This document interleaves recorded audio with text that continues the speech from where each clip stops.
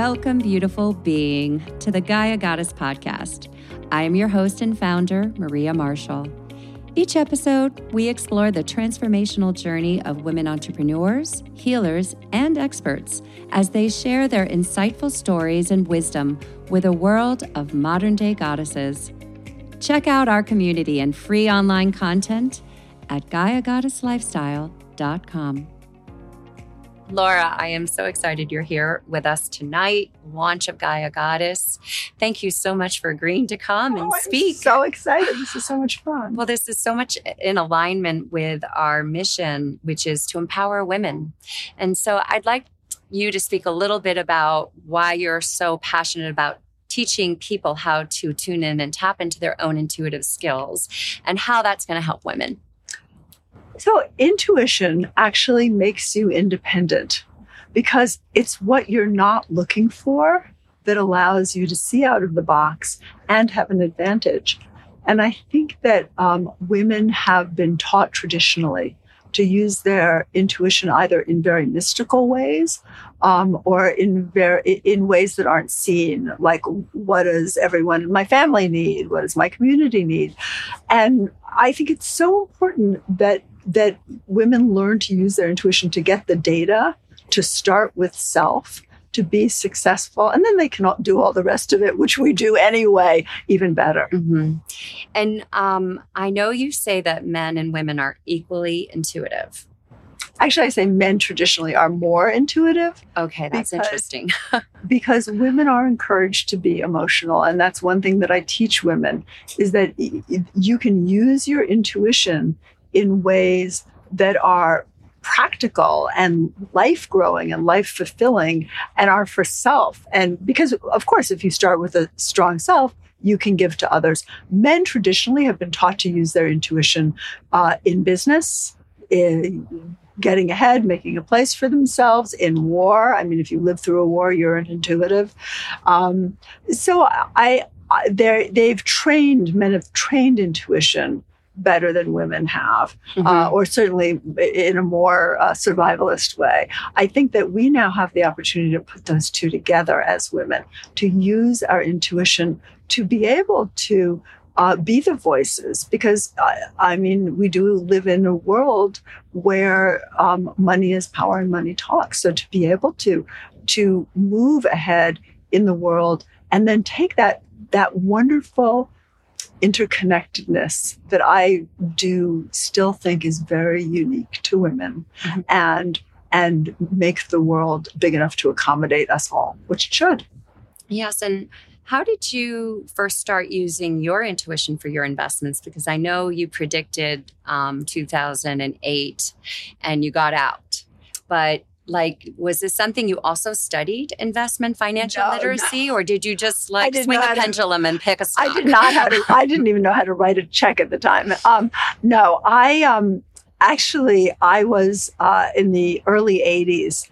I allowed myself to be tested. So when I stumbled into it synchronistically. I saw something on TV about a group that was testing ESP, and I said, oh, wow, maybe I'm not crazy. Can't everyone do this? So I became a test subject. And then when I had my son, more than a decade later, I thought, how am I going to make a living and still do this? And at the time, I would travel to different places and use my intuition to predict for different companies. So I was working with a currency trader, and I said, I'm going to have to stop doing this in the morning. I was just working, kind of just chatting, because as women, I think we really underestimate our skills. So this was something, he'd call me every morning. Hi, how are you? I'm fine. How are you? Oh, what do you think the mark's going to do? This is before the euro. I'm dating myself. And I would predict for him. Mm-hmm. So one morning I said, I can't do this anymore. I've really got to get a job. I've just had a baby and left my husband pretty much the same day. And I've got to make real money. And he said, oh, I'll hire you. I said, to do what? He said, what you do every morning. And it recontextualized for me the value of my ability, which until then, I had really mostly been giving away, as again, women tend to do. It contextualized it for me. And that was the beginning of working with big companies and actually getting compensated appropriately for it. I don't tend to predict for myself because the mind's a messy place, and we have hopes and we have fears, and I like the letter B. So if a company starts with the letter B, I'm biased. I like the letter S. But when you're, one of the things that prediction does when you don't know about something is it forces you to follow your attention once you have a question. So that is really, I don't use it for my own investment. I mean, I stumble into it. Like the morning I woke up and thought, oh my God, I have to sell everything. Or the purchase of my properties, for example, my home in Tribeca, which I thought, oh, I should buy this even though no one lives here. And now but basically we are all better predicting for someone else. I found that to be true for myself. And we get tangled in our fears and our hopes and we are held together by our patterns, but our patterns also limit us. Yeah. And that was going to be one of my questions. Was there a way to sidestep, your maybe investment in an answer and still use your intuition? But I found it very difficult to rely, when I have an investment in an answer, to rely on that answer for myself. I think that we as individuals, if we learn to use our intuition, we do tend to sense the patterns of the market. I think it's hard to do individual move by individual move. I always tell people, if you are not a trader, if you are not a fund manager, especially, or even if you are, let someone else handle your money so you don't have a pony in the race. I've used my intuition to pick a woman who invests my funds. And I picked her when she was still at this company, like fresh out of school. And I thought, okay, she's smart and she's intuitive and she's logical. She's not going to go on if she hasn't had a sandwich, she's not going to worry that the market's going to crash. And I say, pick someone you trust and go with them. For yourself, every once in a while, I will, from left field, when I'm not looking for it, I'll think, oh, I should buy some of this. And it is, it's good, but I don't look for it. I like to use my intuition for other companies because I don't have bias. It's really a lot of work to, use your intuition for yourself. On Instagram every morning, I have people come on and write questions or goals at home, and other people use their intuition to answer them without knowing the question. And that's a wonderful way. Intuition works best in the absence of information. Yeah. So the fact that I did not even know, I've maybe been to a bank 3 times by the time I worked in the financial markets, that was a plus. Yeah. And I understand you have a book called The Circle, which talks about wishing and the power of wishing and how that can transform someone's life. And you have a group on Instagram that may be working with that material. What have you found as people are working with your material together, Well, I do use the word wishing, but more than that, it's setting a goal. Because one thing you learn when you train intuition is that you're getting intuitive information all the time. It's that you don't know what to apply it to. Once you have goal, which is the first element in the circle, then all of a sudden, your perspective shifts and the information that you get applies to your goal as opposed to all of those old subconscious goals that keep us recreating the same things over and over again, both in business and in life. I think we separate business from life or from love, but really a clean dynamic that is productive is a clean dynamic in every field. And you also mentioned that you don't think of yourself as a psychic.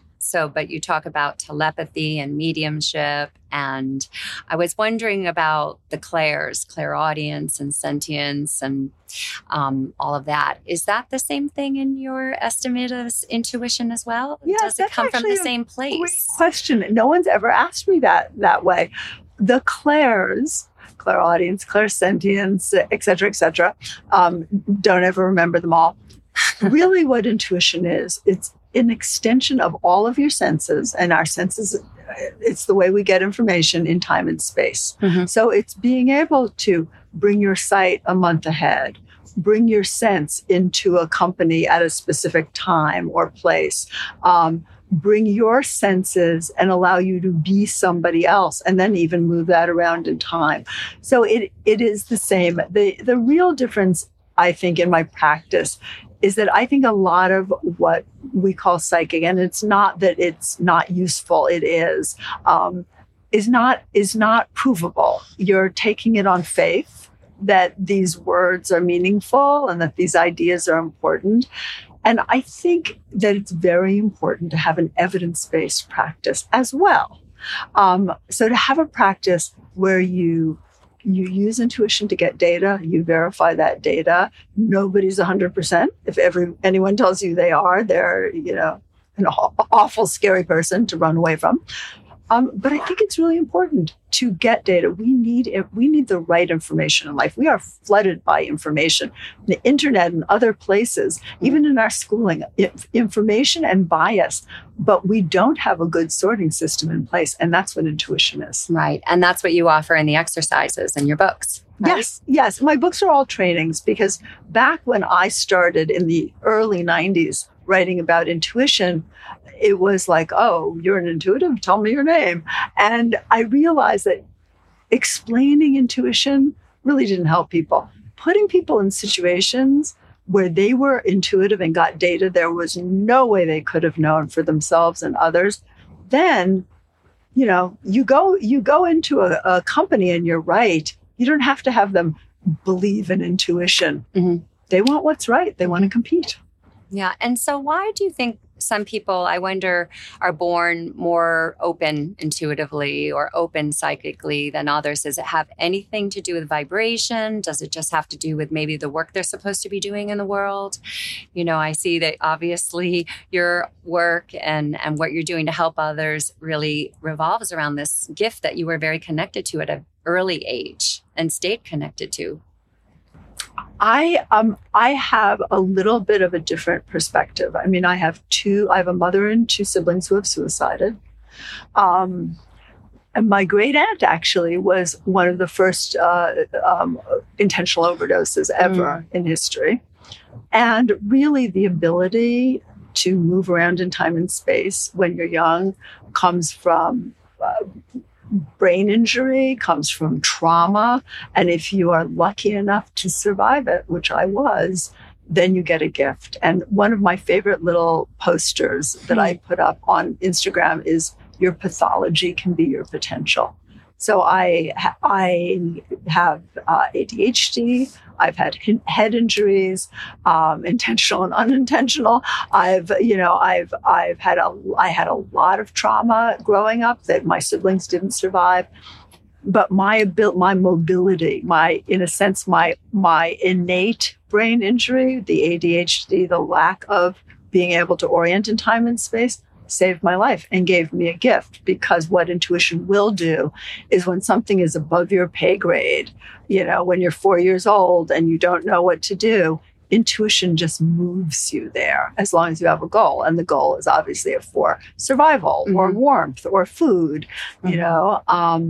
So I'm a lucky victim, and I think it doesn't work that way for everyone. And I really want to remind people, and especially women, who I think it's fair to say that women often have a history of trauma in very specific and sometimes ways that are very shaming and hard to talk about. And I really want to encourage women to say, okay, yes, the trauma's there, but if I go underneath it, what has it given me?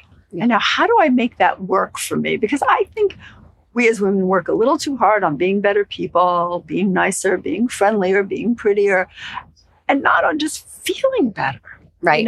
And not on just, thriving and surviving. Yeah. I love how it's always my most generous students who are working hard to be good people. I'm like, you're already a good person. Forget about it. Work hard on your survival, on thriving, on the wonderful idea you have, on the novel that's lying on the table. Yeah. Yeah. And I think I can totally relate to that because I myself had very difficult childhood experiences. And, right up until 5 years ago when my whole life changed, and I know I wouldn't be here. I know I wouldn't have even the idea of creating this business if I hadn't been through everything I went through, needed to heal everything that I went through. And so I'm grateful in many ways for the pain and the trauma because it led me to where I am and really gave me the desire to want to get other women there too.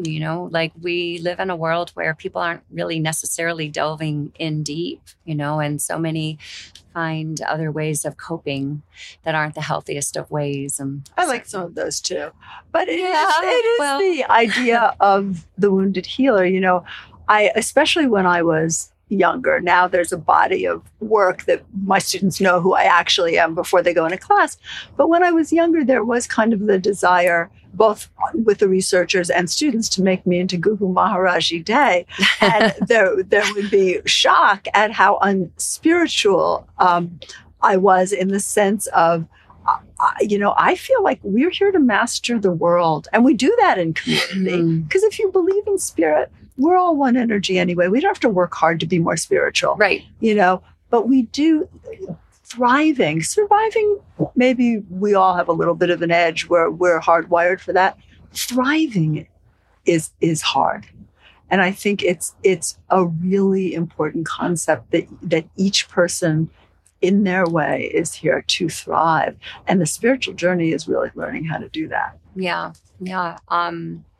Absolutely. And I can relate to, I think I heard in one reading that I was surviving, not thriving. And I'm getting closer. I'm getting closer. We're all a work in progress. And I think that's very important. I always tell my students, I teach this because I was so messed up, so traumatized, so all over the place, so unextraordinary in so many normal human ways that I had to find the answers, or like my siblings, I wouldn't have survived. Yeah. And I think that is the concept of the wounded healer, is that we take our injury, and because we want to thrive, we are required to make something of it. And it is actually the most messed up amongst us who are the best teachers in the long run. Well, I know I don't want to take up all your time, especially since we have some more questions to answer later. But I did want to ask, I had looked through a lot of the exercises in your book, and I thought, this will be so much more fun to do in Laura's boot camp. So what does that look like? Is it in person or is it online or a combination of both? And how long do the classes run for? And is there level 1, 2, 3? I don't level 1, 2, 3 because some people are great intuitives when they come into boot camp and need a little organization. And what they really need is 2 years of therapy to be able to do it competently. Because once again, natural intuitives like myself are that way usually because of genetics and injury. Not always the healthiest people. But boot camp evolves. So now boot camp is really a mentoring program. It's an intensive 4 intensive classes. And then it becomes a community. People come over and meet at my house informally. When I'm in Paris, I post I'm in Paris at this restaurant and boot campers want to meet. So it becomes a community. And people who want more training repeat boot camp. It's always different. It's not fun. It's a lot. It's very intense. It's a lot of work. It's a big reveal. It is definitely not, it's powerful, but it's definitely not fun. I warn people actually on the description because intuition is precise and it hits exactly what you don't want to see and it gives you the tools to work with it. but change is hard. And I'll probably repeat this later because I think it's such an important concept. But a lot of times, people on Instagram or students will say, I'm out of balance. And I'm like, well, yeah, you decided to make a change. Your old balance doesn't fit. Yeah. And yet, the most vulnerable time for skin shedders is between the shedding of the old skin and the toughening of the new skin. So I think it's really important that we do have our Gaia goddesses, that we do have our communities for protection when we're in those in-between times. And then we can become the protectors, right, in between skins. Right. And we can complain about things together and share those experiences, the highs and the lows. You're right. Change is not easy, but it's worthwhile. I found anyways. Well, we have no choice. Yeah, I guess. There is no choice. We are constantly changing. And so embracing it, which I'm not particularly good at. When they change the packaging on my favorite cheese, it unsettles me for a while. But because so much is mobile in my world, but change is inevitable. And so embracing what you have no choice about is probably a pretty good technique. Yeah. Well, thank you so much for coming this evening and agreeing to speak on the panel. I'm really excited about tonight and sharing it with you. Thank you for putting this all together. I know that the people watching can't see this beautiful room, but if it's any indication of the things you're planning, I really want to be part of them. It's magical and it's how the womb should be for adults. Well, I would love for you to be a part of it. So I hope the listeners will hear many more discussions between us and maybe a class that you offer or an event or whatnot. There's so much coming down the road. Thank you for being a part of it, Laura.